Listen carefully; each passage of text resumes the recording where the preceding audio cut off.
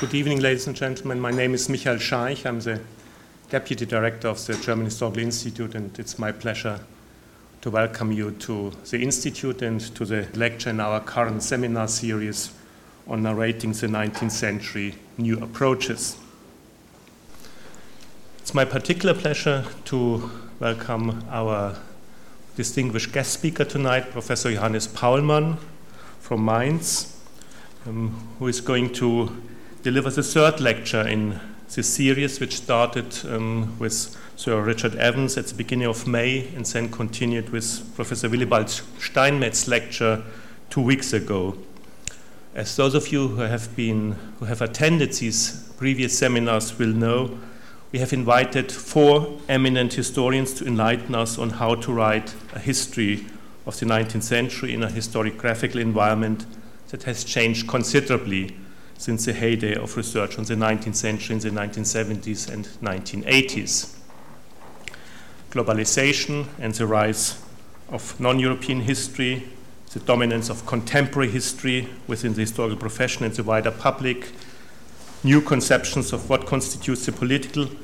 These are just some of the challenges that face historians working on this period today. All 4 of our speakers are uniquely placed to discuss these and other questions because they're all involved in writing general histories of the 19th century for various publishers at the moment. Professor Paulmann has embarked on a history of 19th century Europe, which is under contract with C.H. Beck in Munich, and this volume promises to be a very stimulating book. So we are very much looking forward to what he's going to tell us about his experiences with writing such a book. But before I hand over to Professor Paulmann, let me just introduce him very briefly. As was the case with Willibald Steinmetz 2 weeks ago, Professor Paulmann is no stranger to this institute, coming from the University of Munich, where he had done his PhD on British public policy on employment and unemployment during the first half of the 20th century. Johannes Paulmann joined the GHI London as a research fellow in 1991 to work on his second book, his Habilitation. The outcome was a highly acclaimed volume entitled Pomp und Politik, Monarchenbegegnungen in Europa zwischen Ancien Regime und Ersten Weltkrieg, Pomp and Politics, Monarchical Encounters in Europe from the Ancien Regime to the First World War. The book was awarded several prizes and became a seminal text for the new culturally informed history of politics. Through a close study of state visits and their ramifications during the long 19th century, Pomp und Politik reinvented the history of international relations and rescued it from the stigma of being old-fashioned and out of date. It brought the whole field back into the mainstream of historical writing. Following on from this major volume, Professor Paulmann widened his approach to international history further. Over the last 15 years or so, he has published extensively on cultural transfers, on the history of international institutions, cultural diplomacy, the relationship between colonialism and nature, and more recently on international humanitarian aid and humanitarianism in general. His publications are too numerous to mention them here in detail. I just want to give you 2 or 3 titles which I think are particularly noteworthy in this context. The first one is an influential volume on cultural transfers between Britain and Germany from 1998, Aneignung und Abwehr, interkultureller Transfer zwischen Deutschland und Großbritannien im 19. Jahrhundert, which he edited with Willibald Steinmetz and Rudolf Moos, who is sitting over there. Then there are 2 further edited volumes which I want to highlight. Both happen to be published in our Oxford University Press series.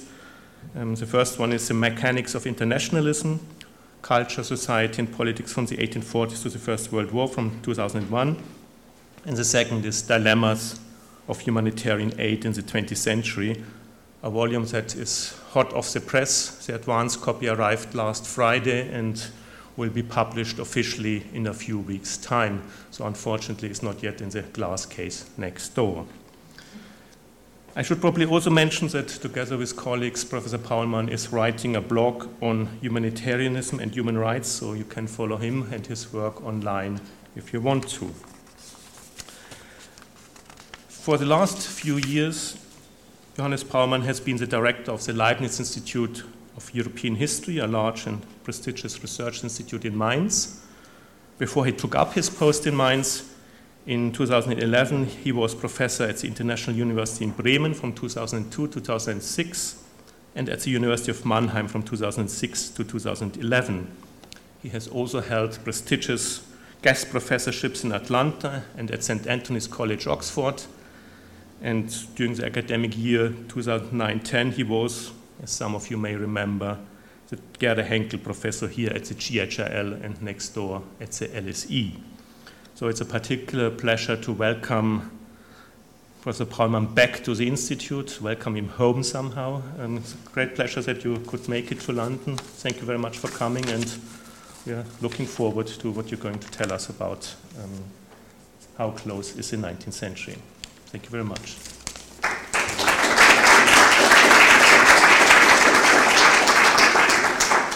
Well, thank you very much for this kind introduction. And of course for the invitation. It's always a pleasure to be in here and speak. And I'll talk today about how close is the 19th century, contemporary reflections on a history of Europe. That's a history of Europe I've been writing for some time, and I hope to finish by the beginning of next year. The conflicts or achievements of the past have often been crucial for the historiographical classifications of the 19th century. For authors looking back, these conflicts or achievements still appear to be relevant to their own times, for until recently, the established experts on the past were themselves a part of the communication structures of the late 19th century. The writers of the older standard works were born before or shortly after the First World War, while younger historians have a personal link to that time in the shape of their own grandparents. Thus, the 19th century is still, to some extent, close to us, but for most people, it is already merging into mediated cultural memory. Anyone born in 1990 is now more than 3 generations away from the turn of the century. Or to make my point in another way, in 2009, the oldest surviving veteran of the First World War, former aircraft mechanic Henry Allingham, who was born in 1896, passed away near Brighton at the age of 113. Today, we can no longer speak to contemporaries. At most, we can converse with historians who met them. Historiography generally either interprets particularly the second half of the 19th century as the Ancien Régime finally giving way to the industrial age, or presents it as the precursor to Europe's crisis-ridden modern period in the 20th century. At the risk of simplification, 3 different approaches to the 19th century may be distinguished. One is based on the social and economic and environmental history. A second draws on the political system of the European nation-states. And a third concentrates on Europe's process of interaction with the wider world. And I will now introduce these 3 approaches, starting with the social, economic, environmental history.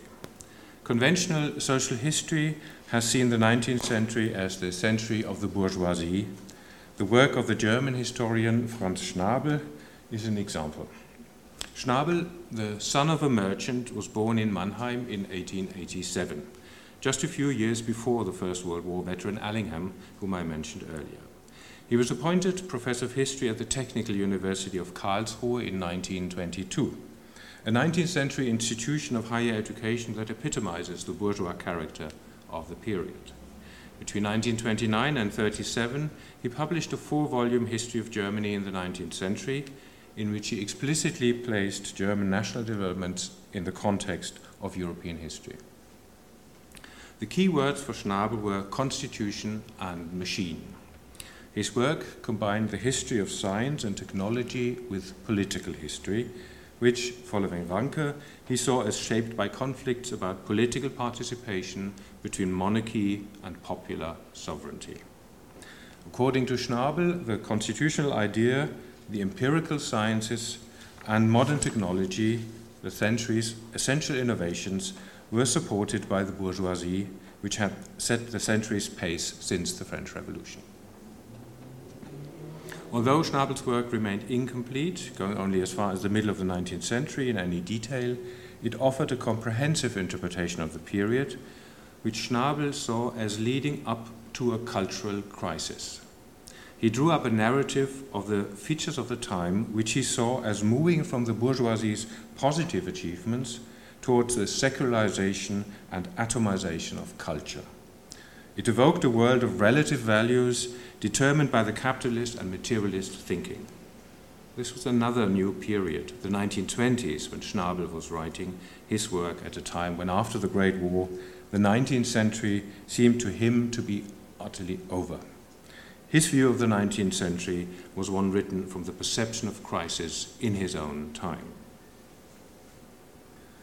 The British historian Eric Hobsbawm, who was born in Alexandria in 1917, grew up in Vienna and Berlin, and was educated in London and Cambridge, approached the 19th century from a similar direction, but with other reasons. He wrote his 3-volume history, published between 1962 and 1987, during the Cold War and decolonization, and focused on Europe.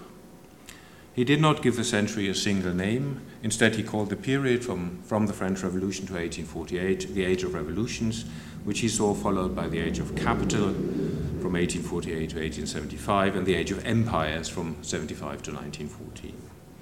Hobsbawm argued that the interpretive unity of the whole century was founded on a dual revolution, economic and political. The progress of the political part was interrupted, he claimed, when the liberal bourgeois revolution did not give rise to a political and social revolution of the masses.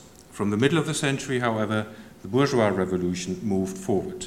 Industrial capitalism and the social order associated with it spread around the world until the early 1880s. Yet the triumph of the bourgeoisie would not last long.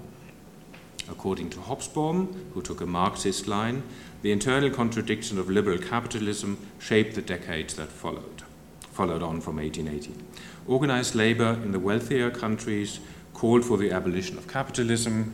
Civil dignitaries were increasingly pushed to the edges of political participation as political participation expanded.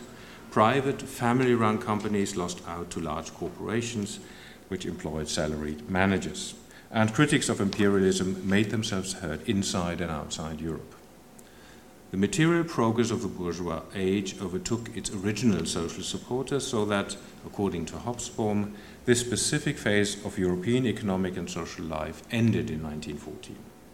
The capitalist economy, the revolutions and mass culture of the 20th century shed the liberal bourgeois character of the previous period. From now on, the defining centers of history lay beyond the old continent. Hobsbawm and Schnabel both described the fundamental changes which material transformations from the 1850s in particular had brought with them, and emphasized the central role of the bourgeoisie in the 19th century. Both embedded developments critically in a long-term narrative of crisis, one from a liberal perspective, focusing more on cultural history, the other from a Marxist on economic and social history. The second half of the 19th century thus appears as an accelerated phase of transformation, which gave way to a new universal time, no longer bourgeois and European in character. Other historians have provided contradictory answers to the question of why structural changes from 1850 did produce, in fact, tangible progress, despite the crisis of the 20th century that followed. British history provided a spur to scholarly debate here because fundamental developments began there early and many therefore regarded the country as a model. Asa Briggs provided a positive view in his book, The Age of Improvement, 1783 to 1867.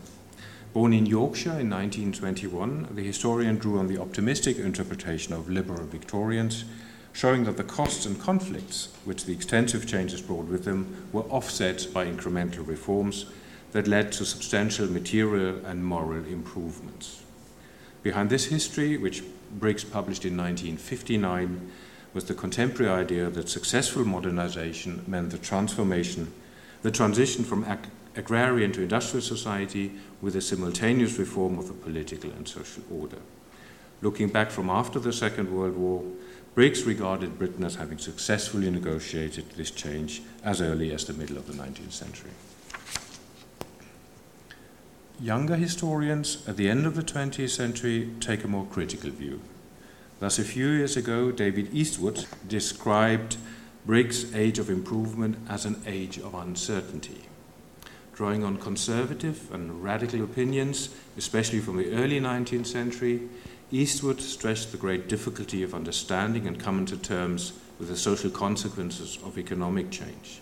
Economic and social uncertainty shaped the experience and expectations of contemporaries who fiercely debated the social and moral consequences of capitalism. This interpretation may have been inspired by discussions on the political economy that Eastwood, born in 1959, experienced in the Thatcher years from 1979. Moreover, it also forms part of a general criticism of modernization theory on which many earlier accounts, including that by Briggs, were based. In this intellectual edifice, the developments in Britain and North America were generalized as the normal route for Western Europe, and individual countries, both European and non-European, were judged by whether they deviated from this path and when they would achieve the expected progress by means of reform. In this way, the interpretation of British history served, at least implicitly, as a model and benchmark for the whole of European history. The generalization of a particular case has since then increasingly been replaced by an emphasis on the many and diverse paths to modernity, with more account being taken of defensive forces in the process of change. Moreover, assessments of the consequences are overall more skeptical. This can be illustrated by looking at environmental history. If we see the environment as a fundamental historical category, like economics, society, culture, and politics, then the 19th century is also a period of transition in this area. Similar to the social and moral costs of capitalism discussed in Britain during the 1970s and 1980s, the effects industrialization had on the environment came into the focus of historians in Germany and elsewhere. In his book, Der unterirdische Wald, Energiekrise und industrielle Revolution, the subterranean forest, energy crisis and industrial revolution, the historian Rolf Peter Sieferle explored a fundamental transition in energy supply from wood to coal. A developed European industrial economy was based on the exploitation of fossil fuels, especially coal, which from 1820 to 1890 gradually replaced wood and animal and human power as the most important supplier of energy. Coal-fired machines not only increased production, but also made possible industrial processes which, along with the social phenomena that accompanied them, especially urbanization, placed new strains on the environment. Towards the end of the century, the 19th century, the chemical industry and electricity generation had a huge impact on nature through the use of potassium salts in agriculture, air and water pollution, the diversion of rivers, the construction of dams, and lignite mining. Around 1900, a number of contemporaries perceived the destruction as a threat, especially in the European industrial areas. Others were already arguing that at least what was left of untouched nature in Europe and the wilderness outside Europe, now under threat from modern civilization, should be protected. Changes in the energy regime on the one hand and the electrical and chemical industries on the other exemplify the two sides of progress in the late 19th century. The unleashing of seemingly unlimited productive forces and their cost in terms of environmental impact. An unsustainable economic and social model that many saw as neither feasible in the present nor practical for future generations came into being at that time. Beginning in the 1980s with the ecologist Eugene F. Sturmer, the term Anthropocene is being used. Popularized by the atmospheric chemist Paul J. Crutzen and others since 2000, this is the name given to a period starting often with the 19th century in which the influence of human behavior on the atmosphere is regarded as so significant as to constitute a new geological epoch. These are interpretations put forward no longer by historians, but by scientists. Historiographical controversies about the cost of material progress can draw on the experience of people in the 19th century. The dark side of the economic development, social tension that repeatedly and forcibly discharged themselves, bitter political struggles and competing cultural forces marked the era after 1850, no less than a belief in the possibility of general improvement.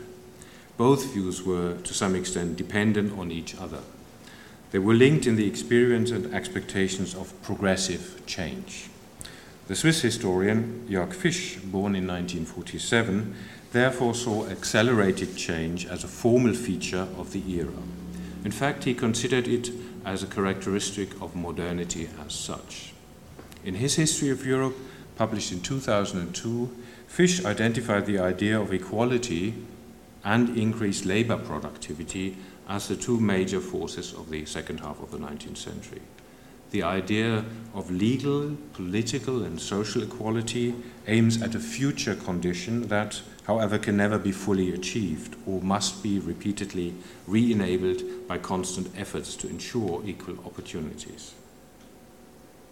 The increase in labor productivity, the second feature he highlights, by contrast, was based on a state of permanent change, resulting in the constant redesigning of production processes and new products.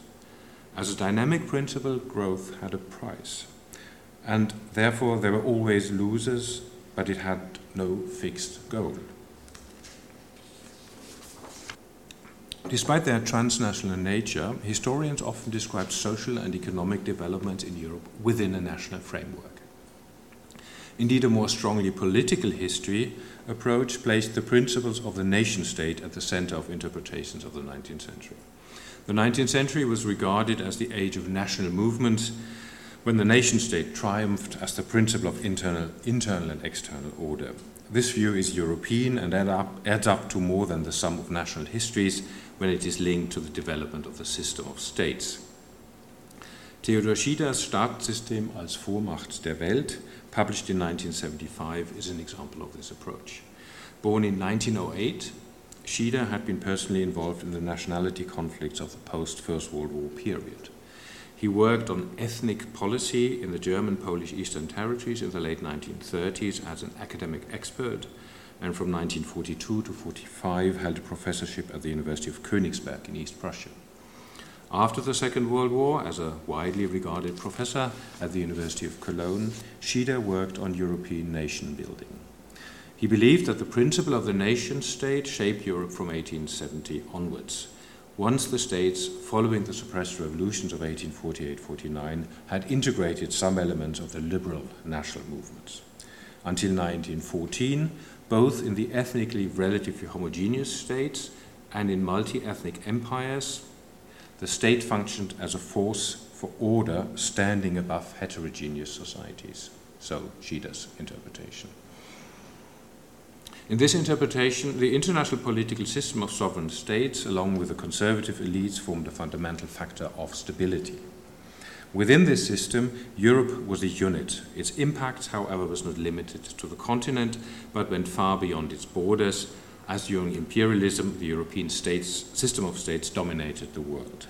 Within its framework, European rule, norms, and material culture spread around the globe.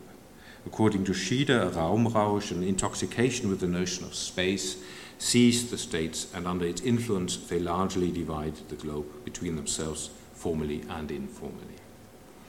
The collapse of relations between the European powers during the First World War and the linking of the national principle to the democratic principle in the right of national self-determination led, in this view, to the end of Europe's unity and domination of the world by 1914. In the interpretation based on nation-states, the time after 1850 appears as a period of transition to the conflicts of the 20th century. Schieder was probably dealing, indirectly at least, with his own past, when he later researched the historical origins of the ethnic conflicts which he had participated in as a young man, developing a typology and putting them into a comparative context. The stress he places on the role of the state gives Schieder's account a certain German slant, but he treats general problems in the European historiography of the 19th century, which many other historians have described in similar way within the national history paradigm.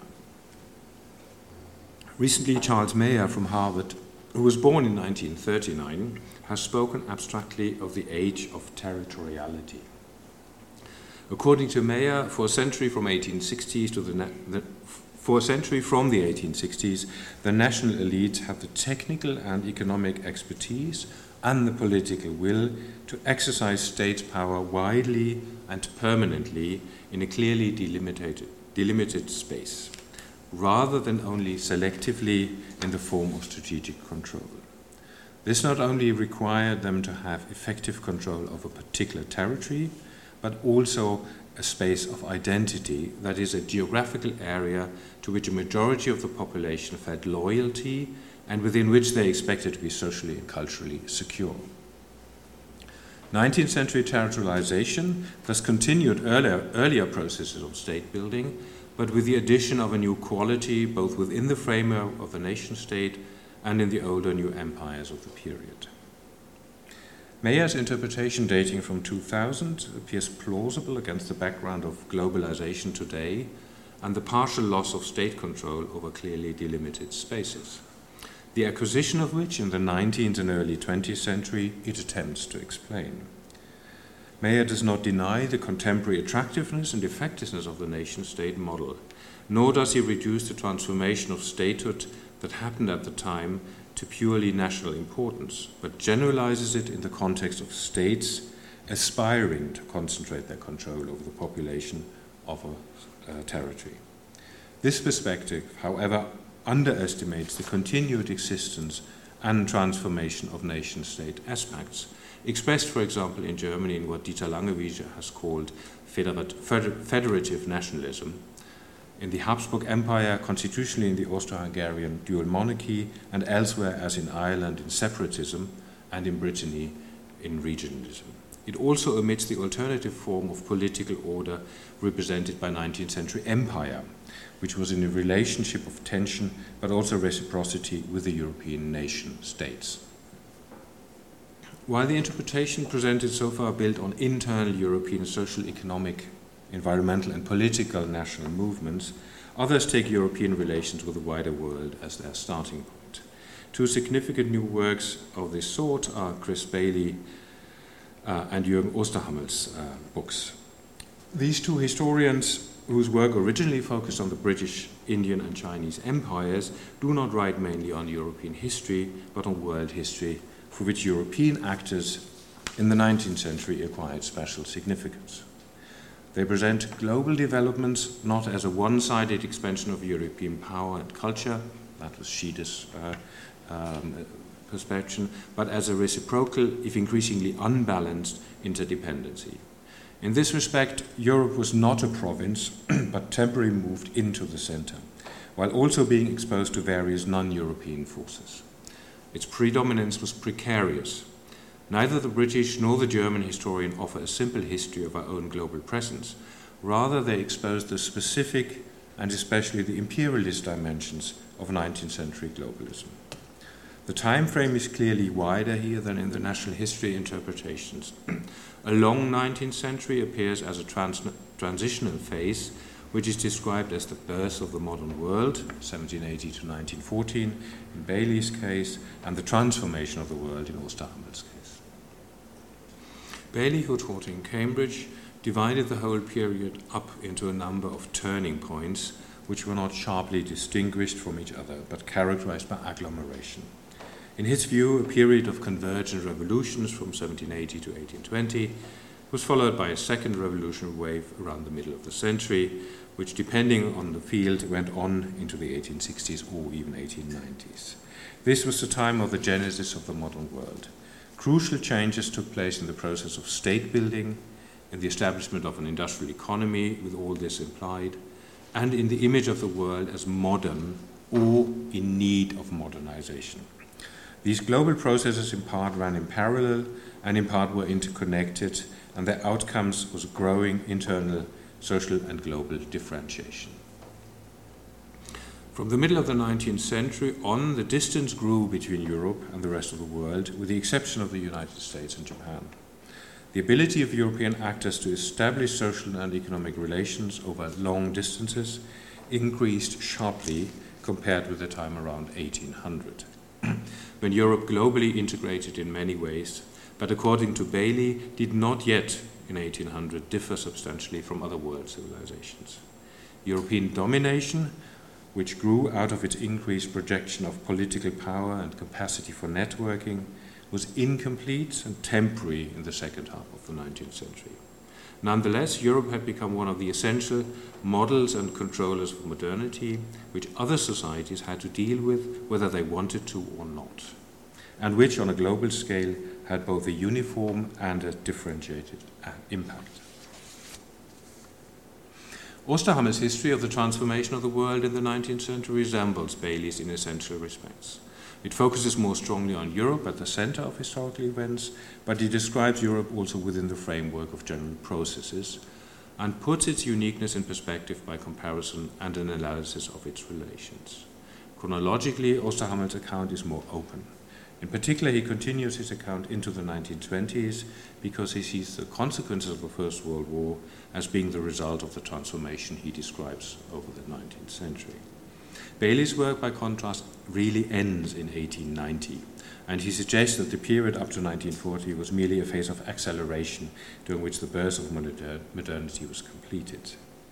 More important than this slightly different periodization is that Osterhammer does not divide the long 19th century into phases.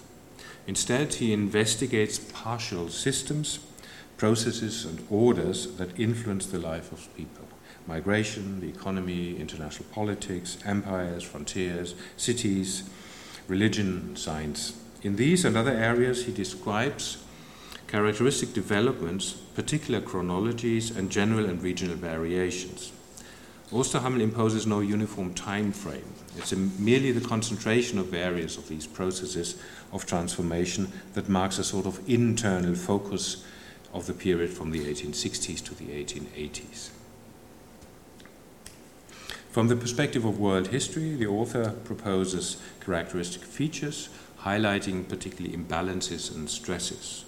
Among these features are an asymmetric increase in the efficiency of labor productivity, military power and state control, an increase in accelerated mobility made permanent by organizational and technical means, and the more or less successful emancipation from constraints and conditions of tutelage that were formerly taken for granted. We've learned a fair number of interpretations of the 19th century, some based on the analysis of social, economic, and environmental history, others draw on the political system of the European nation-states, and recent ones concentrate on Europe's interactions with the wider world. They're all by male historians, and in this sense they are very much 19th century. At least concerning grand narrative, historiography has been a business of men since that period. Moreover, judging by the speakers in this series, which of course also reflects publishers' choices, it still is. In narrating history, the 19th century is very close to us, in a rather uncomfortable way in this respect, if I may say so. The interpretations I've presented to you all had a contemporary dimension.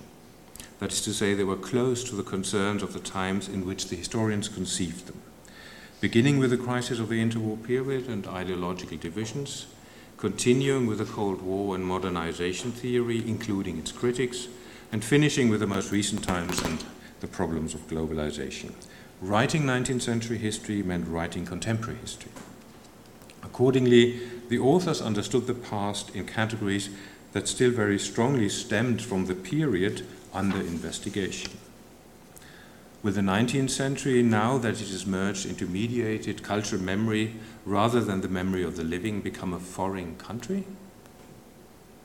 Of course, historians always have a vantage point and will never completely free themselves from the concerns of their own times. Methodologically, we rely on the corrective power of the sources in order to avoid arbitrary, subjective storytelling. Nevertheless, narrating history on a larger scale is like tidying up. We arrange our findings in a frame. The questions are what the frame is and which the criteria are for tidying up. Let me illustrate what I mean by using a painting from the period. Here you see Vincent van Gogh's room at Arles from 1889. In 2004, a Swiss artist and comedian, Urus Verli, tidied this picture up. Everything is now on the bed or below it. Well, compare this to interpretations such as the one by Theodor Schieder. You see immediately that the nation-state as a category somehow violates many historical items. As an interpretive frame for the 19th century, it's like a Procrustean bed. Replacing it by territoriality, as Charles Mayer suggests, allows us better to recognize items that were beyond nation-states, either in terms of states' reach or in terms of belonging to particular nations. Territoriality, though, as an interpretive frame, acknowledges the guiding force the idea of the nation-state exercised at the time. I continue my exploration of the interpretive categories and frames with the help of a second painting. It is an art class taught by Paul Klee at the Bauhaus in 1929-1930. It's all about color.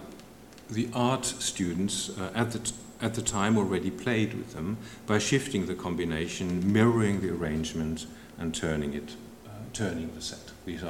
Is from 1929, one of the students in class took off from Paul Klee. Tidied up by Verli in 2004, it looks like this. Sorted by color, the forms are stapled somehow precariously on top of each other. This is like sorting the 19th century by values or ideological points of view. Schnabel did so according to his liberal attitudes and criticized the cultural turmoil that the machine age had caused by the 1920s. Hobsbawm sorted it following a Marxist vision of historical progress that included consecutive capitalist crises. The ideological order of things is very much of their own period and the contest between liberal democracies and extreme regimes. Although both historians took their categories from the 19th century, their arrangement simplifies the color scheme and erases the 19th century patchwork. The final painting I wish to use for illustrating how 20th century historians have tidied up the past is René Magritte's Golconde from 1953. It depicts men in suits with bowler hats. They are floating against the background of red-roofed terraced houses in mid-air, or they're raining from the sky, or they're rising like balloons. You can't really tell, depends on the viewer's point of view. Tidied up by the Swiss artist in 2004, the picture looks like this, all arranged by size. This is an arrangement for measuring progress and its costs, like Asa Briggs and David Eastwood and Rolf Peter Sieveler. It also captures the productivity of the period, of course, the idea of equality as represented by the man's uniform dress, and the openness of future conditions which Jörg Fisch highlighted in his narration. The frame for this image is, of course, modernity. In addition, Verli arranged Magritte in yet another way that we may call postmodern. By taking away the backdrop of the houses, the emphasis now on the relations between the men. Historians such as Christopher Bailey and Jürgen Osterhammer narrate European history of the 19th century very much in terms of relations across borders and with the wider world. The original title of the painting, by the way, points in the same direction. Golconda was a citadel in southern India near Hyderabad, ruined in the 17th century and famous for its diamonds mined in the vicinity right until the 19th century. By the 1880s, Golconda was a generic term used to refer to any source of great wealth. Thus, the painting of the bourgeois man in the urban landscape by its title refers to the European wealth and its non-European connections.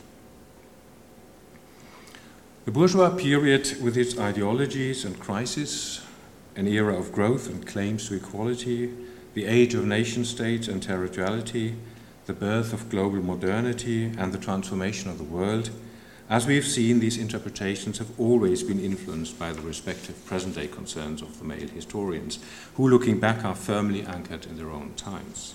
Often the period appears at the beginning of or transition to 20th century modernity, a period that is seen as ambivalent, if not catastrophic. With the gradual transition of the 19th century, more than 3 generations after its end, into mediated cultural memory, academic opinion may distance itself a little from assessments that are critical of the present and prefer to recognize lasting achievements. However, even today we are not free of a contemporary viewpoint. A narrative of the 19th century and the analysis of the decades up to 1914 in particular cannot fail to have certain priorities. What then are my perspectives? I have three major ones. The first is the persistent transformation of European societies. Comprehensive change, touching on almost all areas of life, affected all social groups and countries, even if it was only through a change in their relative position in Europe's social or power political order. Contemporaries experienced wide-ranging material change. A number of things that had previously only been conceived could now actually be realized in practice. State power over society became noticeably more assertive. In a way, the 19th century appeared to open doors for a kind of utopian realism of sorts, or less emphatically expressed, a pervasive belief in progress. A fear of change matched this belief in progress in some quarters. For among the agents of change were those who really wanted to resist or at least regulate it, and only modernized defensively and unwillingly, and those like the nobility who simply wanted to stay on top. Depending on time and place, even those who identified themselves as the agents of change, such as the bourgeoisie, sometimes wanted to limit change, for example, when it came to the political participation of women. Progress, however, in whichever direction, seemed to advance steadily and inexorably, despite and with the cooperation of the steadfast forces who left their mark on change in state and society. Thus, there was persistent transformation in both senses of the word persistence, continuous change and checked or restrained change. Beharrliche Transformation is what I use in German. To be sure, general transformation has been a sign of modernity already from around 1800. The specific forms that it took from the middle of the century and which distinguished Europe from China were first the economic and environmental transition from an energy regime based on solar power to one based on fossil fuels. Its second feature was the socio-economic transition into industrial society with increasing stress on agriculture and the resulting impact on the landscape. The third political characteristic form was the creation of the modern citizen with an allegiance to the nation-state, an expected allegiance to the nation-state, such that the peasant became a Frenchman or a German, but in any case a member of a nation. Consequently, claims for political participation followed from this required belonging, including claims from women. Fourth, a differentiated scientific system anchored in institutions developed. This greatly increased the ability of Europeans to understand the world and affected almost all areas of life. And lastly, the foundations were laid for a popular mass culture which was highly controversial because it questioned cultural hierarchies. My second focus of interpretation, transnational entanglements, connects with the dynamic of a transformation and the belief in progress. To most Europeans, the future seemed increasingly open and full of energy. In general, until the beginning of the 20th century, an optimistic view of what was possible prevailed. People believed that they had to shape their own progress, even if it just meant not to be outdone by the competition. This resulted in a complex interplay between competition, attempts to differentiate, and cooperation, which themselves drove progress. Although this dynamic interaction increasingly took place within a national framework, determined by the nation-state, it was essentially driven by cross-border exchanges. Especially in science and industry and in migration, transnational and transregional movement, both above and below the level of the nation-state, was characteristic of the second half of the 19th century. Internationalism, in the sense both of increasingly dense economic, social and cultural networking and a deliberately, mostly reforming political international organization and regime formation, significantly shaped the period. In this respect, essential foundations for cross-border interaction, which were not destroyed by the First World War, were laid for the 20th century. Although the practice and point of view of the nation-state were in reality dominant from 1914 onwards. The nationalism and internationalism of the 19th century were in many ways mutually interdependent, but they were also interwoven with imperialism, as this period was one of European empire building both inside and outside Europe. My third interpretive focus, the precarious world domination, is on relations with the wider world, an essential dimension of European history, particularly in the second half of the 19th century.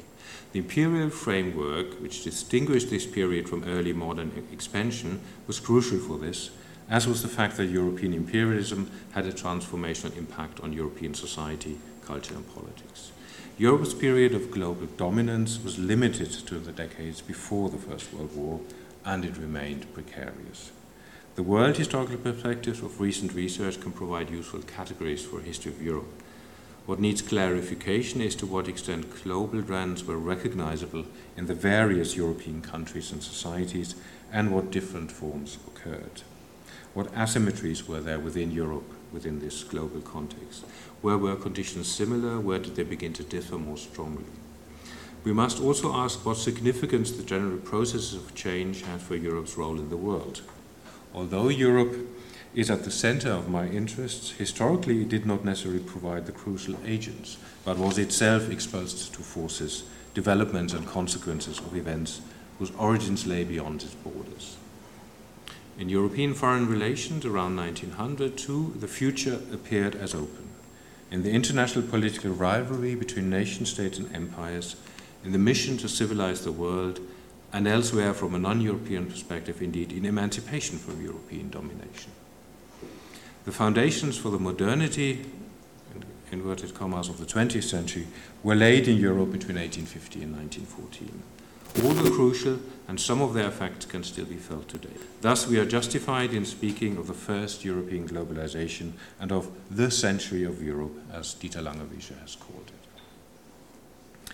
On the surface, these three priorities, persistent transformation of societies, transnational entanglements, and precarious world dominance, these three priorities make the second half of the 19th century close to our contemporary concerns. Certainly, our societal order is changing continuously, and entanglements across borders are manifold in and outside Europe. The formal dominance of the world, however, has been over since the 1960s, but the effects of that brief rule still make themselves felt in many countries here and overseas. Europe as a whole is today struggling with its role in the world. There were clear indications of the precarious nature of its dominance, already in 1898, Spanish-American War, 1904, Russian-Japanese War, and 1917. Moreover, the world is struggling with the legacy of Europe's century. The call for provincializing Europe is not simply a demand for removing it from the center of attention. As put forward by Dipesh Chakrabarty, it is also an analysis of the way European categories have shaped our perception of reality, and thereby the description and narration of the history of the world. We are, according to this interpretation, living in a post-colonial frame of mind, shaped very much by 19th century colonialism. As professional historians, and I now come to will now conclude, we need to be aware of not writing back into the past our concerns, framing the 19th century according to our own categories. That is why when the publisher requested me to put an image to my view of the 19th century, rather than picking a tidy one, I chose a photograph of an untidy nature. This is the tour. It depicts the Eiffel Tower under construction in 1888. This image signifies the ambitions of the time, the belief in progress as much as its achievements. Until 1930, the Eiffel Tower remained the tallest building in the world, when the Chrysler Building in New York surpassed it. However, it did not stand on its own. It was part of a mission to spread European values and ideas across the world. The frame for the iron construction was the 1889 World Exhibition, celebrating at the same time the centenary of the French Revolution. From a French perspective, this is certainly contemporary history. From a European perspective in 2016, the universal idea may appear still close to our minds. Yet the emphatic declaration in iron and steel of its universal applicability through European rule, however, serves as a reminder of the fact that the 19th century is already a distant country. Had I chosen a different image, it might look close again, though. Here you see the Cologne Cathedral in an almost finished state around 1880, that is, in the same decade as the Eiffel Tower. The steeples were pointing towards heaven as much as the Parisian tower reached for the sky. The image thus takes a very different stance on where the 19th century stood and towards which aims it was striving. Yet there's more to it than that. The cathedral was about to be reopened in a big ceremony in the presence of the Prussian king and German Emperor William I. However, the Archbishop of Cologne would not be present because he had been gone into exile. He was living in Maastricht. The Dome chapter, together with many notables of the city of Cologne, were also to excuse themselves. This was, after all, the time of the culture war between state and church, not just in Germany, but also in many other places in Europe. Religion in conflict, as much as a revitalization of religious belief, marked the period. Sounds familiar to us, even though the opponents may have changed. I hope I've shown you that writing the history of the 19th century has been and still is contemporary history. Put in these terms, the period is close and foreign to us at the same time. Thank you for your attention.